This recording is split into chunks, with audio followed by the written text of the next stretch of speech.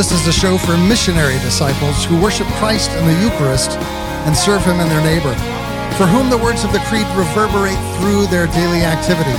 This is a show for those like you and me who make the conscious choice to follow Christ outside the walls. Life comes at you fast, and sometimes you just have to hang on. Sometimes you don't have enough time to look around and get your bearings. You just have to keep going. But this isn't a sustainable thing. We have to get to a place where we can retreat into silence and to really take some time for examination. I'm reminded of the Ignatian Examen, that several times a day you take stock of where you are and evaluate your experiences and evaluate your struggles and your successes, to look at the consolations and the desolations in your life and not just take them as they come to you, but really take a moment to look at them.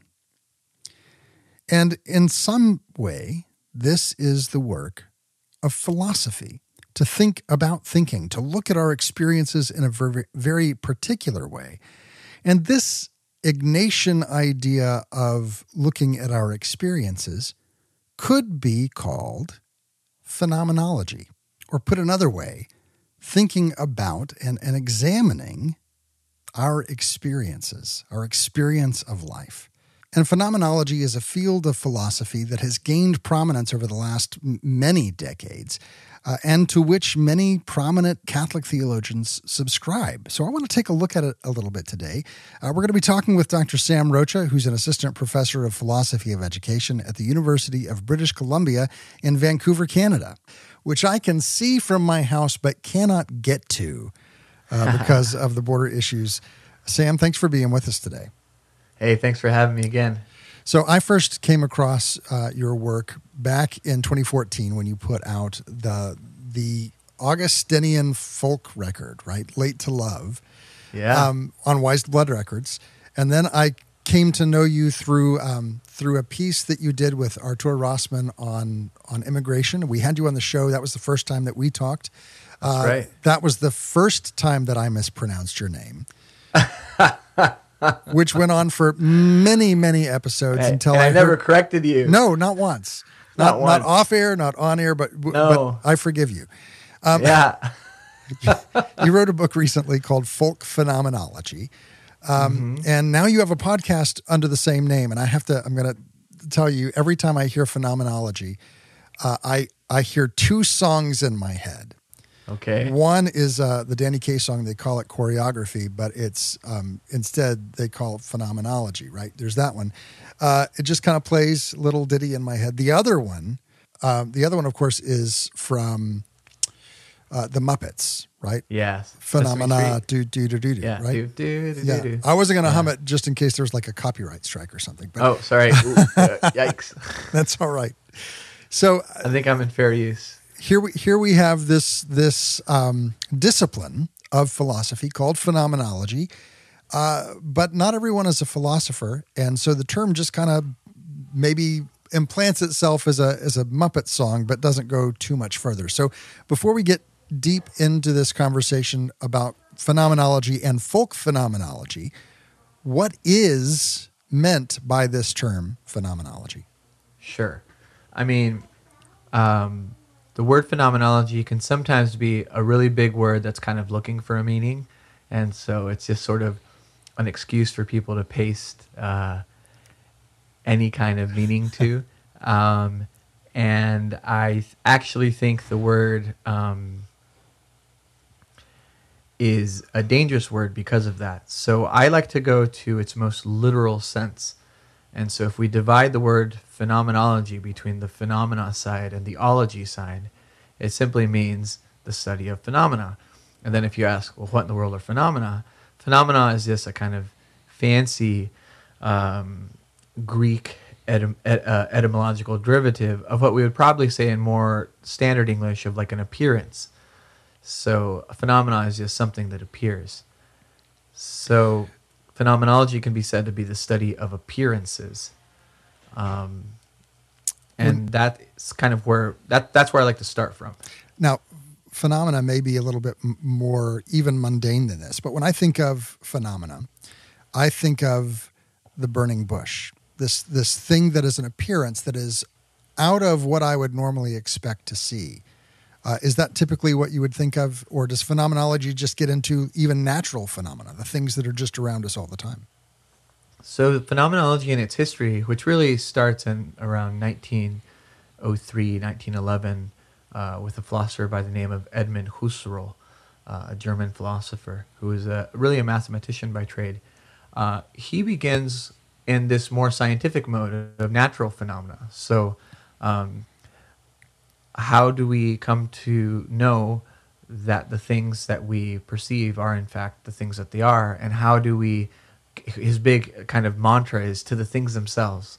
How do we reach the things themselves that appear to us with as little mediation as possible in order to reduce them into their kind of transcendental essence. And at that point of reduction, which in phenomenology, reduction isn't a bad word, it's a good word. When we find that kind of universal place, there we see something that is not only kind of individualized in the object, but is something that transcends in some sense the object itself. Now, what's interesting about what you said is if we fast forward to the end of this century, around 1997, a Catholic philosopher and phenomenologist named Jean-Luc Marion, he starts this French theological turn, which actually says phenomenology is not just good at the natural phenomena that Husserl developed it for. We can also do theology, and in fact, the very question of God is can be taken up as a phenomenological question, and that set off a revolution in phenomenology.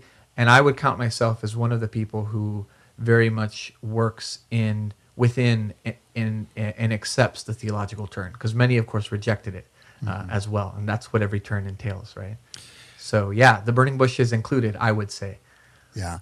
So let's also just come back and redefine philosophy, because philosophy is just a framework by which we make sense of the world, right? It's a lens through which we process all of the various data that come to us. I think that's true. From Husserl to Marion to everyone else who works within, you could say, the part of the tradition that I'm friendly with. And as a tradition, every tradition has branches and schools, including internal conflicts, right? But those of us who feel like we're following the work that Husserl laid out, we believe that phenomenology is not only a philosophical tradition, but that it's a tradition of what we call first philosophy, or prima filosofia, or metaphysics. So it's not just the general sense of inquiry into things, but it's inquiry into the conditions of possibility under which things themselves become the case. So it's a very so this idea that phenomenology is a way to not only do first philosophy, but in Husserl's time, his argument was it was a way to return to that origin of philosophy in prima filosofia that gives us the perennial philosophy, the philosophia perennis. I know a lot of people who are quite devout, Sure. who would be maybe a little bit hesitant or reticent to embrace philosophy because in some way they see maybe as a product of the Enlightenment or some other presentation that's been given to them of what philosophy is. Sure. They see it in some way as opposed to religion. And yet, Sure. Philosophy is the language of the church. And every priest who goes through seminary is going to spend 4 years. 4 years in philosophy before they Yeah. ever touch theology. That's right. So let's demystify this philosophy a little bit. And first, let's name a few names. Sure. Some Catholic phenomenologists would be St. Edith Stein, Yes. right? Dietrich Sister von Benedicta Hildebrand, of the Cross. right? Dietrich von Hildebrand, yes. And then, of course, Pope John Paul II also Yes. was really profoundly influenced by phenomenology. Oh, he was a full-blown phenomenologist. Both his early work as Wojtyła is a part of the personalist school, which is within the phenomenological tradition. But I would say his Wednesday lectures, which became more popular under the Theology of the Body title, was definitely a phenomenological project. And John Paul II's favorite phenomenologist was Max Scheler, who has sort of three periods of his thought, the middle period being a devoutly Catholic period, where he wrote this very, in my opinion, exciting book titled Ressentiment, which is this kind of Christian Catholic critical but constructive response to Nietzsche's claim that Christianity sort of ruined an inverted morality, and there we see Scheler sort of accepting some of that critique, but then responding in a very forceful way. And so, John Paul II's favorite philosopher, as a young man, as Karol Wojtyła, was an avid fan of Max Scheler, who was himself a student of Husserl, as was Dietrich von Hildebrand, as was Edith Stein, and then John Crosby, who was my teacher at Franciscan, was a student of Dietrich von Hildebrand's as well. And I studied phenomenology under Crosby and others at Franciscan University. So let's take a look and deconstruct this phenomenology lens for just a moment. Sure. Many of us are familiar with a kind of Thomistic approach to theology and to the world. How would the phenomenological approach differ, or maybe overlap, but have some distinction from the Thomistic approach? Sure. Well, in many respects, they're going to share, I think, a method. So the scholastic method, which is Thomistic, but also extends far beyond the Dominican tradition into the Franciscan tradition. We're speaking on the very last few hours of the feast of Bonaventure, so got to get him in there. Mm-hmm. The scholastic method, which was influenced by a number of things, but in particular by Aristotle and by Aristotle's philosophy, is important, I think, for both Thomism and for phenomenology in this particular sense. One of the things that Aristotle did in his own time is, for example, in his Politics, he asked a very concrete question, which was, do all the city-states have the equivalents of constitutions? And people said, well, we're not sure. So he decided to go from polis to polis and ask, hey, who's in charge here? Mm-hmm. Do you have a constitution? And if they said yes, he would say, well, can I read it and see what it is? And if they said no, he says, well, do you have anything that would be equivalent to that? And if they did, he has to see that. And if they didn't, then he'd say, well, why don't you have one? And his Politics is actually a series of notes that his students wrote on his lectures based on what he found out, going polis to polis, asking these questions. In other words, Aristotle's approach was very empirical. Mm-hmm. He actually was something of a marine biologist for a bit of time after he finished studying under Plato in Athens on his way back to Macedonia before he tutored Alexander the Great. The reason I'm going on and on about Aristotle is that Aristotle's approach to philosophy was, I think, very intuitive. Just like, is there X? Well, where would we find X? Over there. Okay, well, let's go take a look and see. And scholasticism, the Disputatio scholastic method, I think did that in a conceptual way, but it was motivated oftentimes by not only theological questions, often asked by predecessors like Augustine in many cases, or the patristics, but also by common questions related to like ethical questions, like how should I live, or what makes an honorable death, or what is the scope or range of a moral idea. And so in that sense, phenomenology, I think, is very close to scholasticism and to Thomism, in that whenever it says if we want to attend to a phenomena, we need to be able to kind of bracket around it and select it from our field of vision. We can't just attack it in a vague way. We need to be able to give it a name and then begin to put some conceptual pressure against it, and that's the reduction. So I think the scholastic and Thomistic approach is a kind of proto-reduction in the same way phenomenology is. The big difference between these two is that Aristotle was ultimately a Platonist. Mm-hmm. He was after first principles and transcendentals and ultimately essences after he did all his field work. And so he was really interested in, you could say, the objective conditions that things shared. He had some kind of gray zones, like the zone of phronesis or judgment, where you had to be able to distinguish between things. And he had subtle distinctions, like his distinction between theoria or thinking, praxis or action, and poiesis or making. And these are very subtle distinctions. but they were pretty categorically derived and given. Aristotle influences Thomas in this approach, and that Thomas's approach is very committed to an objective account of things within an order or even taxonomy of things, and it builds a kind of systematic set of ideas. Mm-hmm. Phenomenology doesn't really work from the side of the object. It really starts from the side of the subject. And it says all of the things that, of course, are important about what is objective, they're filtered, as it were, through this zone called consciousness. And this zone called consciousness is not some passive cloud hanging between our ears or whatever. It's this active, object-oriented thing that we call a psychology, or that Plato would have called the soul. And phenomenology is more interested at starting at that zone of subjectivity, whereas Thomism begins more from the side of objectivity.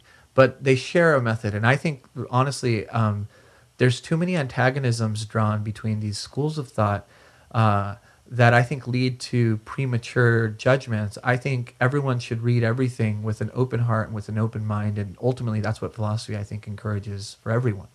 Well, in the same way that philosophy and theology are not at odds, you can have two different approaches within philosophy that give depth and light to the topic more than one or the other would.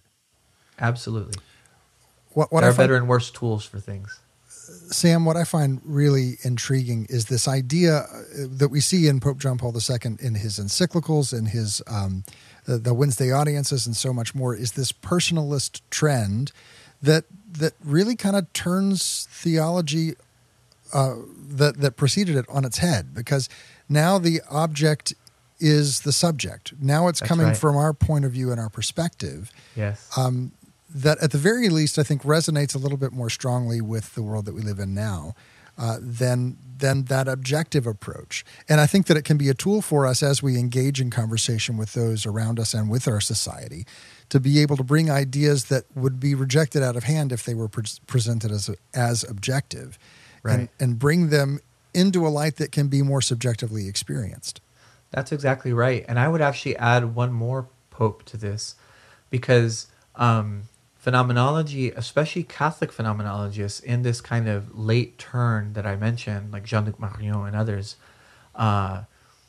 we, and I'm using we here because we're kind of partisans of a certain kind. We often find ourselves looking back to the person that began our relationship, which is Augustine. Mm-hmm. Because Augustine in his Confessions doesn't begin with the question of God from the side of the object. He begins by subjectively praising God. Magna est Domine, great are you, O Lord. And so in Augustine's Confessions, we see a subject-oriented approach to God, an approach to Christ, an approach to not only the divine, but also the human. And no one, I think, here I'm going to reveal my own theological preferences. I have great affection for Karol Wojtyła and for John Paul II as a phenomenologist, but I must say the one who really moves me as a phenomenologist is Benedict XVI as an Augustinian. I think he actually is capable of surpassing these traditions or schools of thoughts or binaries of thought simply by showing us that Catholicism is in some sense always already phenomenological, in that even Christ's encounter with his disciples and to each and every one of us in that call to a personal relationship with him is a deeply phenomenological act. And so God himself meets us as subjects and as persons. And so for me, that's where phenomenology and Christianity gets really exciting. And I don't know if there's been anyone better since maybe Newman than Benedict XVI on this. In some way, we talk about philosophy as thinking about thinking. It seems that in some way, philosophy is thinking about what we experience. It is. Well, if we break that down just a tiny bit more, there's no thinking outside of the experience of thinking. And that's kind of the point that phenomenology makes, is that even those who claim that they're doing more object-centered philosophy or theology, they themselves can't escape their own subjectivity. They can't escape their own zone of consciousness. But this doesn't have to be a trap. This can be a great tool. This can be a wonderful gift, as not only Augustine has shown, but as this particular tradition of the 20th century and now 21st century has shown us. Now, in your work, as philosophy of education, we've had some fantastic conversations about the order of knowledge, about the whole way that we experience life epistemology. In your work, you strive to make the inaccessible accessible. You do that through your music. You do that through your teaching and your lecturing. You do that through your articles. And now you have this podcast where you're taking these ideas of phenomenology and helping the rest of us who don't have that level of education or understanding to begin to engage with phenomenology and with our own lives through phenomenology. You're doing this through a series of interviews. I've not yet had an opportunity to listen to anything but the trailer, but I'm just really stoked about the episodes you've got coming forward. The podcast is called Folk Phenomenology, and the first episode is your 7-year-old asking you the same questions that I'm asking you. Exactly. She wants to know what is folk phenomenology. No, she asks what is phenomenology, and then what is it when you add the word folk to it. Yeah. And she adds this beautiful little proviso that I don't know where she got. She would say, "What's philosophy? Just plain." Just plain. Yeah, just plain. No toppings. Yeah? I love that metaphor. Just vanilla. Just give me the vanilla. Just vanilla. Yeah. Don't put anything on top of it. Just plain. A plain burger. Just cheese and bread and meat. Nothing else. Well, and it appears that the second episode is you talking about interviewing for over an hour. Not interview itself. Not interviewing anyone, just talking about interviewing. About the interview itself. What is the interview? So obviously we want people to go over to fp.captivate.fm. That's folk phenomenology, fp.captivate. We want them to listen to that themselves, but sure. Give us the 30-second, what is it about the interview? The interview is about the call and the response. It's about the fact that in the encounter, there's this grammar of the relation that one calls and the other one responds. And this responsibility, the ability to respond to the call of the other, right? That's what I want to call the grammar of the interview. But in English and in other languages, we use a different metaphor, an ocular metaphor, the interview, to look between, to look inside. Mm-hmm. And so there's this poetic play between the sort of intuitive, natural grammar of the call and the response, but also this sense of insight and of looking inside and between. And I want to lay that out through examples. And so I just give examples of some of the interviews that stimulated me to take up a show that's mainly interview-based. And also talk about some people who inspired me, folks that maybe some people haven't heard of, people like Nardwar, the human serviette, a hip-hop journalist, people like the Paris Review interviews, the writer interviews, and they're archived there. The interview I did last summer with Gloria Purvis, mm-hmm. The interview that my daughter did with me, those sorts of things. So, that's the general gist of the interview, but then hopefully the listener can then take that and bring that with them into the actual interviews, which are even more direct encounter with this thing called the interview. And then they can test it and they can submit my ideas to scrutiny against the sort of real live thing. And they'll have to, of course, filter all that through that special phenomenological thing that we all have, which is our experience and our consciousness. And my hope is that I'm actually less invested in sort of popularizing phenomenology. I'm more interested in kind of doing it en vivo in a different setting, in a different medium, in a different way, and seeing if the ideas I had in a different medium at a different point in time, if they continue to be the case as I said them before, or if perhaps I need to change my mind and revise my ideas or expand them or what have you. It seems, in some extent, through our conversation today, that really, you don't have to convince someone to do phenomenology so much as to, in a Platonic sense, realize that they've always known it and always been doing it, and just open their eyes to see that you are a subjective person experiencing the world around you.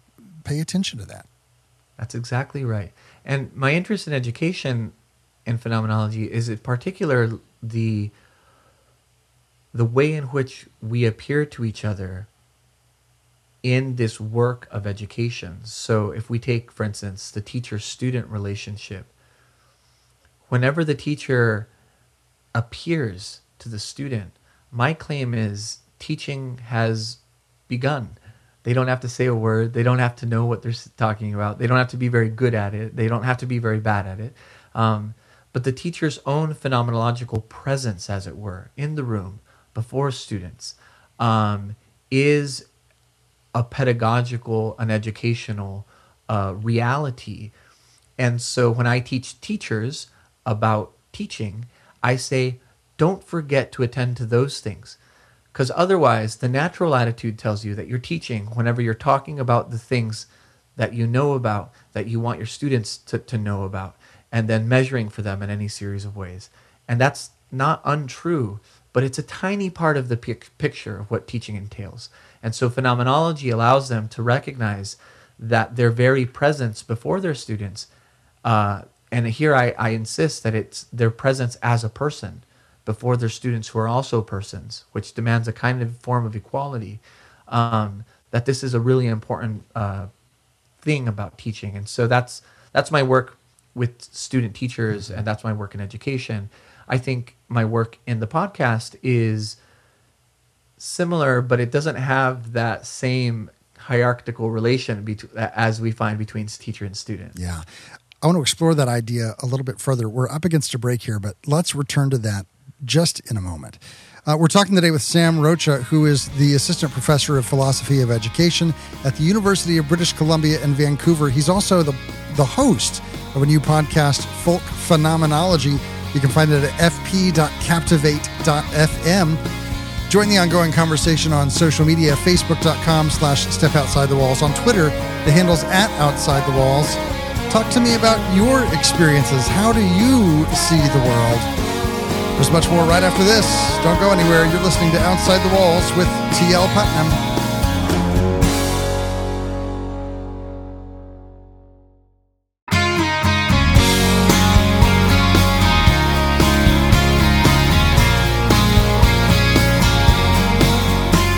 Welcome back to Outside the Walls, where we explore the implication of our belief on our daily life.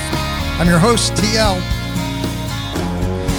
We're talking today with Dr. Sam Rocha, the Assistant Professor of Philosophy of Education at the University of British Columbia in Vancouver, Canada. We're talking about his new podcast, Folk Phenomenology. And Sam, right before the break, you were talking about the teacher beginning to teach at the very moment that they present themselves, where they appear before the students. And the first thought, I've got a couple of thoughts on that. The first thought that came to my mind is one of Eucharistic adoration. Yes. The moment that we come into the presence and the presence of God appears to us, or going to Mass and the host is elevated and behold the Lamb of God. At that very moment, the communion has already begun. Something profound is happening. That's right. The second thought that I had is going back to that understanding of teachers. We all intuitively know that a teacher teaches from the very moment they start by looking at a classroom that isn't managed well, right? That a teacher who doesn't appear in a teaching mode the moment they appear, right? The class is going wild. My wife was a education major in school and read this book, The First Days of School, right?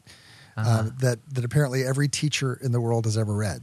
And it talks about that whole idea of classroom management, of having something ready as soon as the children come in. That, there's no dead time. That as soon as they appear to you, the teacher, they have begun their learning. And so it's maybe looking at it from the other direction. And then the last thought I had, and this is the one I think I want you to run with, is this idea of us as ambassadors and as witnesses and as Catholics that the moment that someone sees our bumper sticker or sees the rosary hanging in the rearview mirror or finds out that we have any kind of faith at all, we are already giving our witness. And the question is, what kind of a witness, what kind of an ambassador are we going to be in their experience of us as phenomena? Yes, no, I think this is at the very heart, actually, of the pastoral understanding of scandal. I was taught this by a fairly strict priest, Father John O'Malley, who baptized me.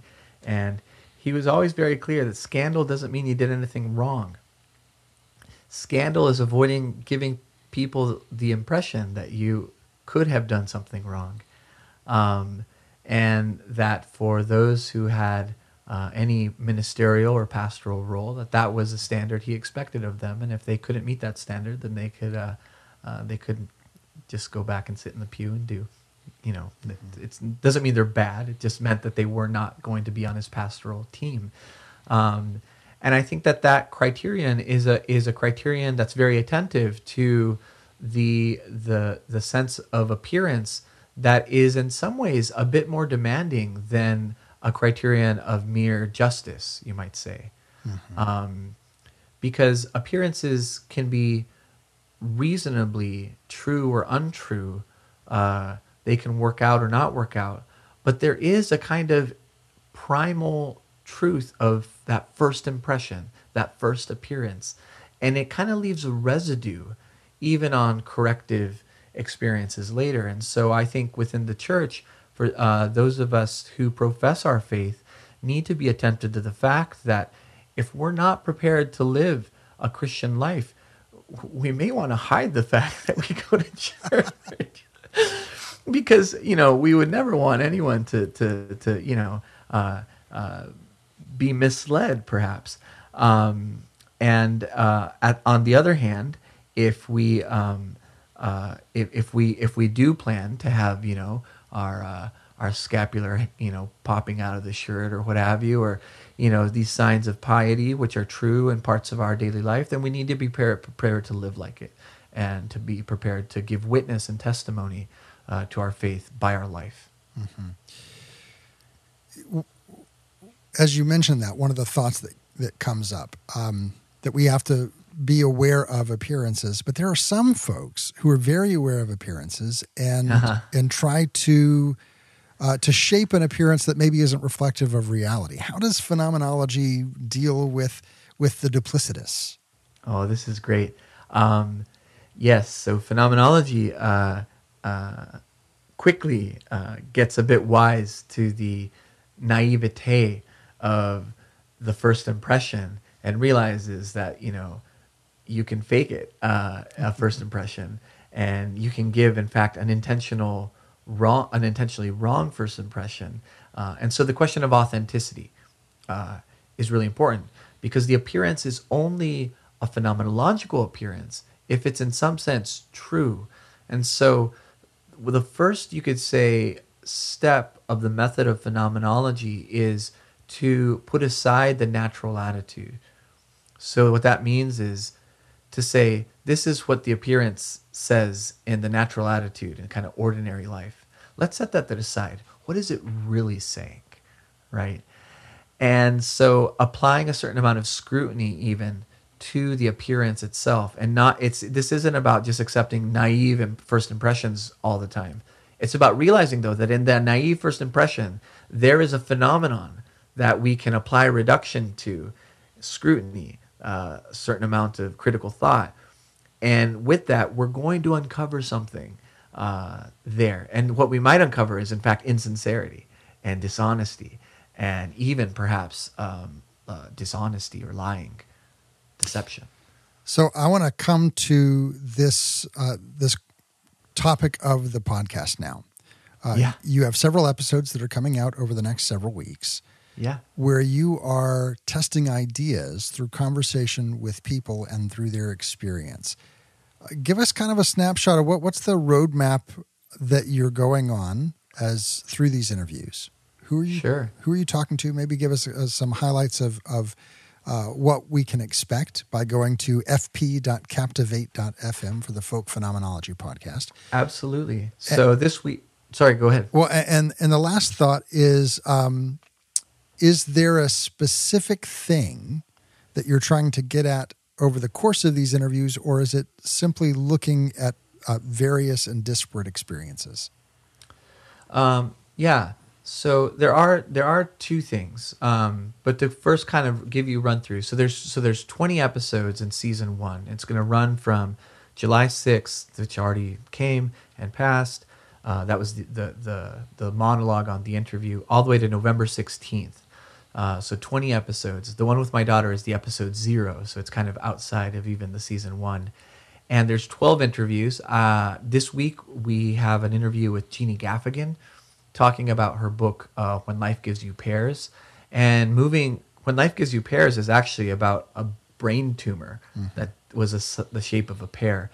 So moving into this area of the tragicomic and the way in which actually comedy not only reveals human suffering, but even perhaps takes us into divine comedy and asking really edgy questions like, is there a comedy of the passion? And that kind of stuff. And so that's the episode with Jeannie Gaffigan. Next week, Kaya Oakes, teacher of writing at UC Berkeley, Catholic writer. She's going to be talking about writing and composition and about really the rigors of writing. And I, as a writer, had asked her to work with some of my work as an editor, and she, kicked me around the block. And so I loved that and asked her to come and talk to me about that. We have Sarah Hogarth Rossiter talking about philosophy and math, and in particular, medieval logic and certain aspects of medieval scholastic logic that have been neglected by modern logicians, but also about math pedagogy with children and her love of mathematics and her mom as a math teacher. The next episode I guess I'll talk about is the one with Vanessa Zuleta Goldman, where we talk about the documents coming out of the Council of Medellin after Vatican II. And we're supposed to be talking about essentially liberation theology, but it turns into this almost religious experience in and of itself, where she's really just professes her love for Christ and her relationship with Jesus and with God. And it's really kind of this episode that just blew me completely away. It was like it became almost like an act of worship. I also have some debates. I debate David Gray on critical race theory. I debate Dean Dentloff on communism. I debate Trent Horn on capitalism. And with Trent and I, we've been around the block already, so we're doing it again. I have a few more monologues where I talk a bit about debate, like what is debate for me. And then I end the whole season with an episode on this archetypes of Miles Davis and John Coltrane and distinguishing them. There's 2 takeaways and then 1 motto of the show. The first 2 takeaways are really about folk phenomenology for me in general, which apply to my book as much as to my podcast. Folk phenomenology is built on 2 concrete claims. The first claim is that art precedes metaphysics. Poiesis, or to make, for me is the origin of the metaphysical. Whether it's God making, that poetic act of the creator, or the anthropology of the hand, which I think precedes the heart and the head for humans. The second claim, though, that kind of fleshes that idea that art precedes metaphysics is that love is the only transcendental. So beauty, truth, and goodness are wonderful, but I argue that if God is love, then it follows that love is the only transcendental, and that really the Christian ideal breaks even the Hellenic, Platonic model of the transcendentals, and that is sort of the second claim. What these lead to is the motto of the show, which is not in the book, but the motto of the show is taken from Jerome's Vulgate from the 4th century, Sic Deus dilexit mundum, John 3:16, for God so loved the world. But I just extract dilexit mundum, which just means loved the world or love the world. And the word that Jerome chooses is dilexi. It's the word we use for delect, saying this plate was delectable, that God so delected in the world. And that's what gives us Christ. And so the point of the show is to argue for a kind of love of the world, a kind of amor mundi that goes a bit deeper than agape or the other forms of love that we've traditionally understood through the Greek vocabulary, and enters into this Latinate Jerome kind of later idea of dilexit mundum, to delight in the world. And so all these interactions and these encounters with the people on the show this moment of encounter, but also delight between two people that hopefully lead us to better love the world as God so loved the world. So my last question for you today, a lot of times we think of this idea of conversation and loving conversation and an interview in a positivist light, right? That we're engaging with people like I do, right? We're engaging with people that we enjoy and we like to talk to, and we build up the ideas. But you're doing that, and you're also doing debate, where you scrutinize ideas and wrestle with them and try to pin maybe your opponent down on a specific topic. Absolutely. Let's talk a little bit in the last, 2 minutes that we have. What does it mean to love the world in the midst of debate and dissonance, rather than strictly in those things that we like and we enjoy? Yeah. One way to think of philosophy is a particular love of argument. And I think today we've taken the idea of argumentation and argument out of its truly beautiful place of the disputation. Disputatio was the word in the Middle Ages for the scholastic disputation method. And we've turned it into this kind of petty fighting. But the ability for two people to enter into robust agonistic disagreement doesn't entail antagonism. Agonism is not antagonism. And the disagreement doesn't entail absolute disagreement on all matters. It only entails the disagreement upon the things that are in front of you. And of course, rich, deep disagreement is always seeking to show the opponent how much you agree with them, so that you can kind of minimize your burdens down to this one little thing. And so I find that the joy of debate is actually losing as much weight on your argument as you can and giving it to your opponent happily, so that you can really press on the one piece that you want to keep. And that method, I think, can be done very joyfully, and I think that it can be done with a great deal of delight. But it's certainly, I think you're absolutely right, it's something of a lost art these days. And so as much as the interviews for me, the interviews are cool because all the people I interview, they're actually pushing back on me far harder than I ever push my debate sparring partners. Jeannie on the first question basically says, that's a horrible question. Ask a better question.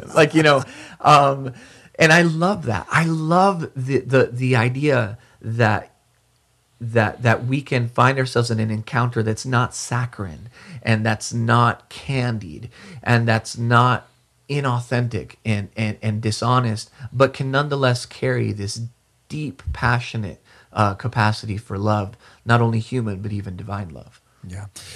The podcast is Folk Phenomenology. The host we've been talking with is Sam Rocha, Assistant Professor of Philosophy of Education at the University of British Columbia in Vancouver, Canada. And man, that's a mouthful. Sam, it's always such a pleasure to have you on. Hey, it's great to be on your show all the time. It's always a good time. If you missed any part of my show with Sam Rocha, you want to go back and listen to it again or share it with your friends on social media, have no fear. All of our episodes are archived over at OutsideTheWalls.com. There you can find multiple episodes where we've had conversations with Sam Rocha. You just go to the right-hand side of the page, scroll down until you see his name. He's in the doctor's section, Dr. Sam Rocha. There you can listen to all the episodes we've had him on, or the one right at the top of the page this week is going to be this episode that you just heard. Now, each and every week we have an extra segment specifically for our Patreon audience, those who support the show and keep us on the air.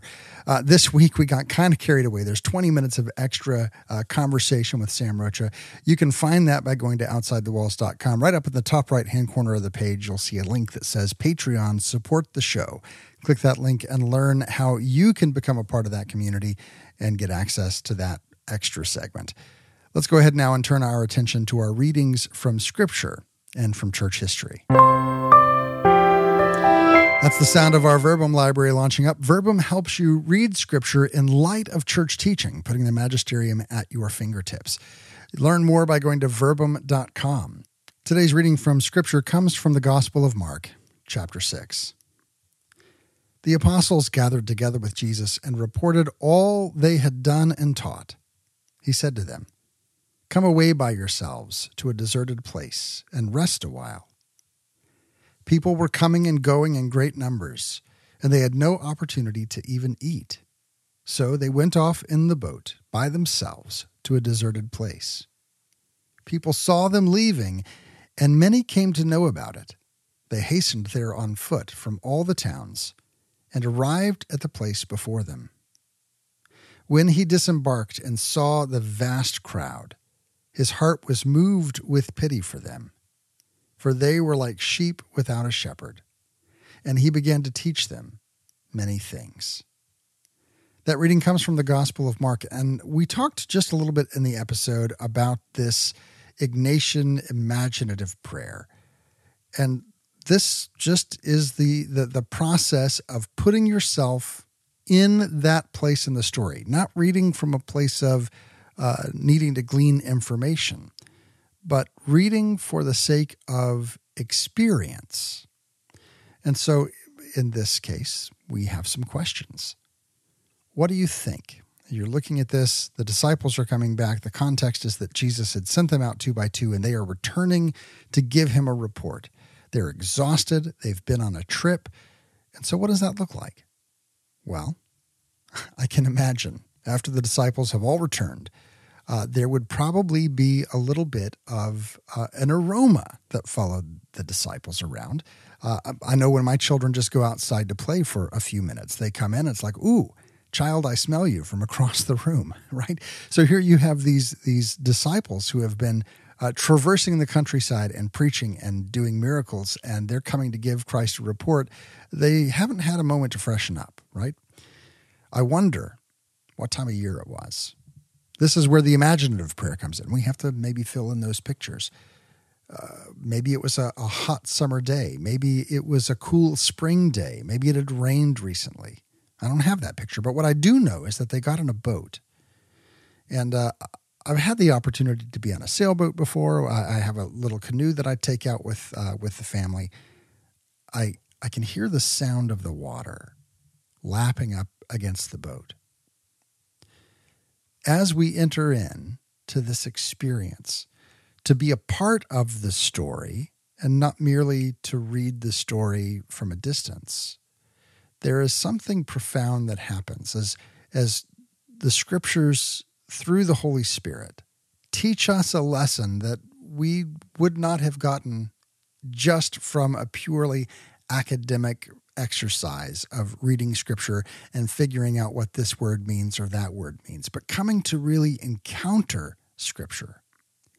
And this, I am convinced, is something that the Holy Spirit wants to do with each of us, to help us see scripture not as a story that happened a long time ago, but as something that we can enter into and be nourished by. This encounter with the living God, with the living Word, who the Catechism says that Jesus is that single word, the Word of God, that every other passage, every other bit of scripture is an elaboration on that single utterance.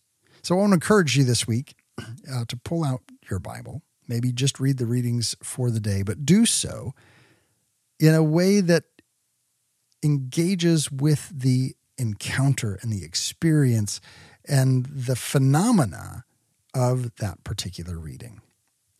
Now, as soon as Dr. Rocha mentioned the confessions, I knew that our reading from church history today had to come from St. Augustine's Confessions.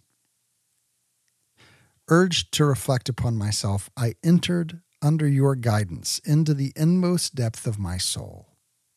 I was able to do so because you were my helper. On entering into myself, I saw, as it were, with the eye of the soul, what was beyond the eye of the soul, beyond my spirit, your immutable light.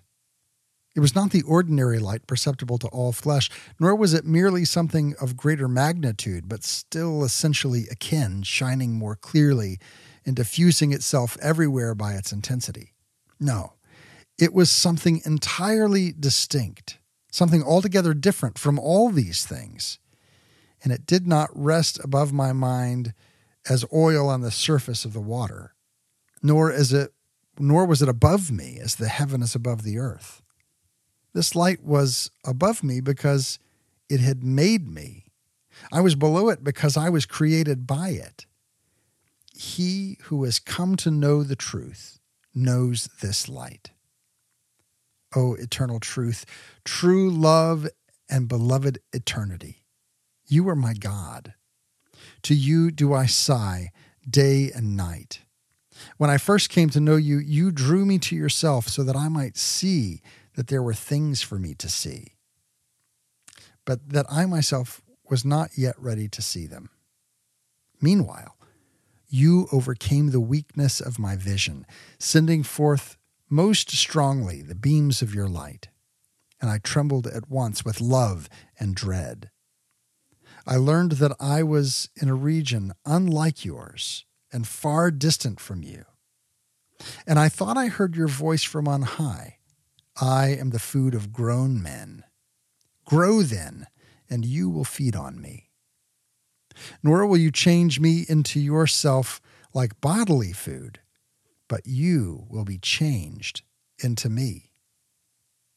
I sought a way to gain the strength which I needed to enjoy you, but I did not find it until I embraced the mediator between God and man, the man Jesus Christ, who is above all, God, blessed forever. He was calling me, saying, I am the way of truth. I am the life. He was offering the food which I lacked the strength to take, the food he had mingled with our flesh, for the Word became flesh, that your wisdom, by which you created all things, might provide milk for us children. Late have I loved you, O beauty ever ancient, ever new. Late have I loved you. You were within me, but I was outside. And it was there that I searched for you. In my unloveliness, I plunged into the lovely things which you created. You were with me, but I was not with you. Created things kept me from you, yet if they had not been in you, they would have not been at all. You called, you shouted, and you broke through my deafness. You flashed, you shone, and you dispelled my blindness. You breathed your fragrance on me. I drew in breath, and now I pant for you. I have tasted you. Now I hunger and thirst for more. You touched me, and I burned for your peace. That reading comes from the Confessions by St. Augustine. That's out of chapters, book 7 and book 10. And what, reading this after this conversation about phenomenology, what an amazing experience that is. It's very visceral. It has a very strong connotation of that delectability, that deep desire for the presence and the encounter of God. And this, I think, is truly what it means for us to be devout, what it means for us to come to know Christ, is to be intimately connected to him in our desire for him. That we, like the reading that we had from the gospel, that we are both the disciples returning with joy to our Lord, to Christ, but we're also the crowd who doesn't want to see him go away into a secret place, but wants to be with him. And that same compassion that he had for his disciples, wanting them to have a rest and to take them away, he also has for the crowd, as he turned and looked with them with compassion and taught them many things. We find ourselves both in the disciples and in the crowd, both needing to experience something particular from Christ. And so I encourage you this week to find ways to interact with Scripture in that Ignatian, imaginative way, but also to rest with this idea that God wants to connect with us in a way that we have never even imagined, to give us an experience of a phenomena of his presence that will carry us through our day, through our week, and through our lives. That's all the time we have for today. Thank you so much for taking the time to tune in, to listen. Go and listen to Sam Rocha's podcast, Folk Phenomenology. You can find it at fp.captivate.fm. Today's show is brought to you by Anil Thomas and all of those who support the show through Patreon. Go to OutsideTheWalls.com, click that Patreon link, and join their numbers. And until next week, let nothing disturb you. Let nothing affright you. All things are passing, but God is unchanging. Patience obtains all things. Who has God lacks nothing. God alone suffices.